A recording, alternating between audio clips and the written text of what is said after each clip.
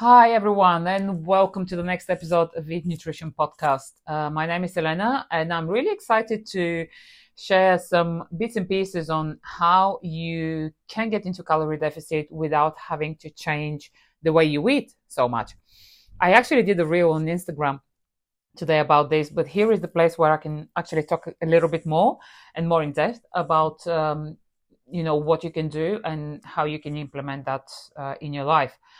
Um, Now, I am really all about, not all about, but I'm a great believer in one learning how to eat, how many calories are in each food, what kind of macros each food contains, simply for the reason of actually having that kind of awareness around food and being more mindful about choices that we make. But what about if you are a newbie and you don't want to count calories and you have absolutely no idea where to start? So here are a few things that I can recommend, and it's something that I've also been doing with my clients where they've got zero interest in calorie counting, and but they want to achieve results. um, Simply making small changes, small, very unnoticeable changes that can get you in a calorie deficit without you even realizing that you're even there. I'll give you an example. Say, for example, I'm going to use example twice. I'm so sorry. So, say you are used to drinking just a normal Coke. Normal Coke has about 44 calories per 100 milliliters, and a can of Coke is about 330 calories. 330 mils. So you're already looking at about approximately 150 calories in a can of Coke. Now, if you substitute this for Coke Zero or Diet Coke, whatever you fancy, then you've already saved yourself 150 calories. Another example, if you eat just a normal tortilla wrap that has approximately between 180 and 200 calories, opting for, a sweet potato wrap or a gluten-free wrap that you can easily find anywhere.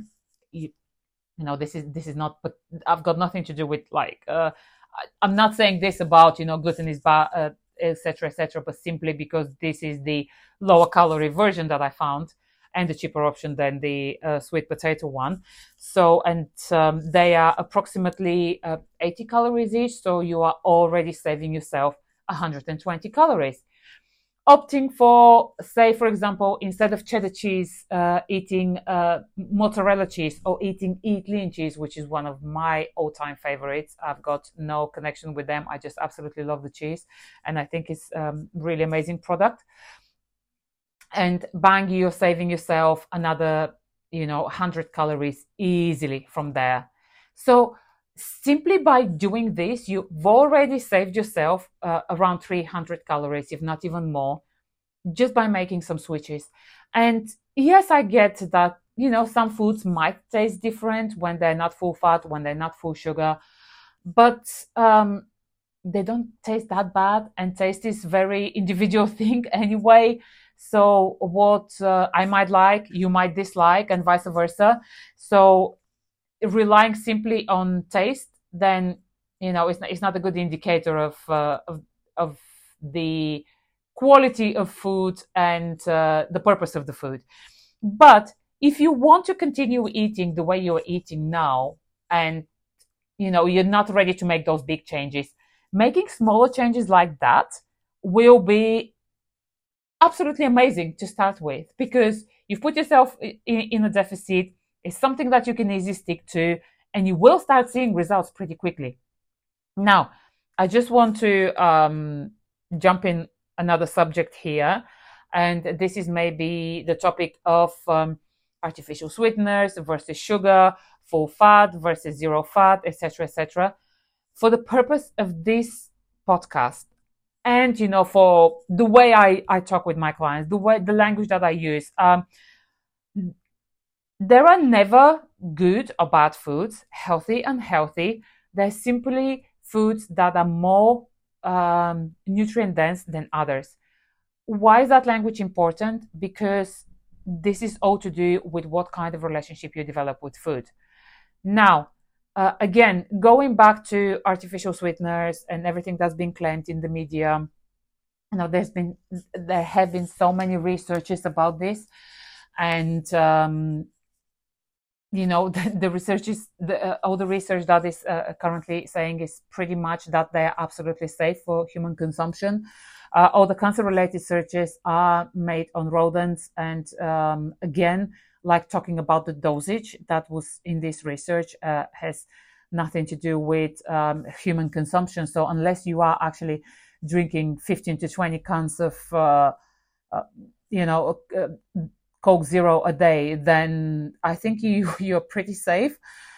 And the thing is, as well, is if you think about the quality of food, that the way the quality of food has changed over the past few years, then then pretty much you won't be able to eat anything because it contains this, that, or the other, or um, it's been produced in a certain way.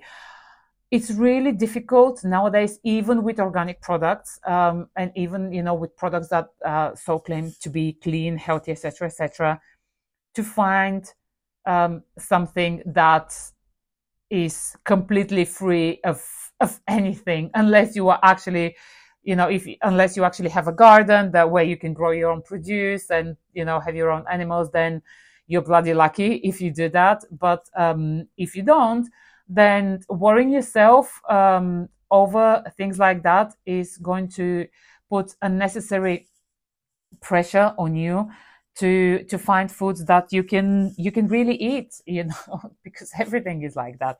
So again, going back to simple changes, trying to disregard things like what I've just discussed is going to make a massive, massive change in your weight loss journey, in your rate of success, and rate of consistency, and also adherence to your diet. Because if you're not ready to make massive changes, which a lot of people aren't, starting small is a great stepping stone to a long-lasting result. I hope you found this helpful.